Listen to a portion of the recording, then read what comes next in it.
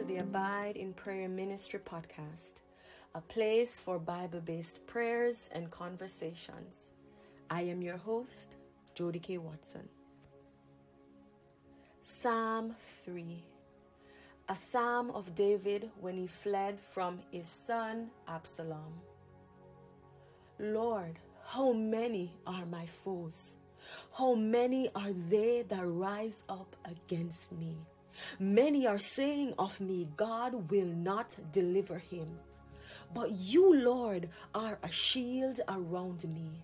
My glory, you are the one who lifts my head high. I call out to you, O Lord, and you answer me from your holy mountain. I lie down and sleep. I wake again because the Lord sustains me. I will not fear though tens of thousands assail me on every side. Arise, Lord, deliver me, my God. Strike all my enemies on the jaw. Break the teeth of the wicked. From the Lord comes deliverance. May your blessing be on your people. Amen.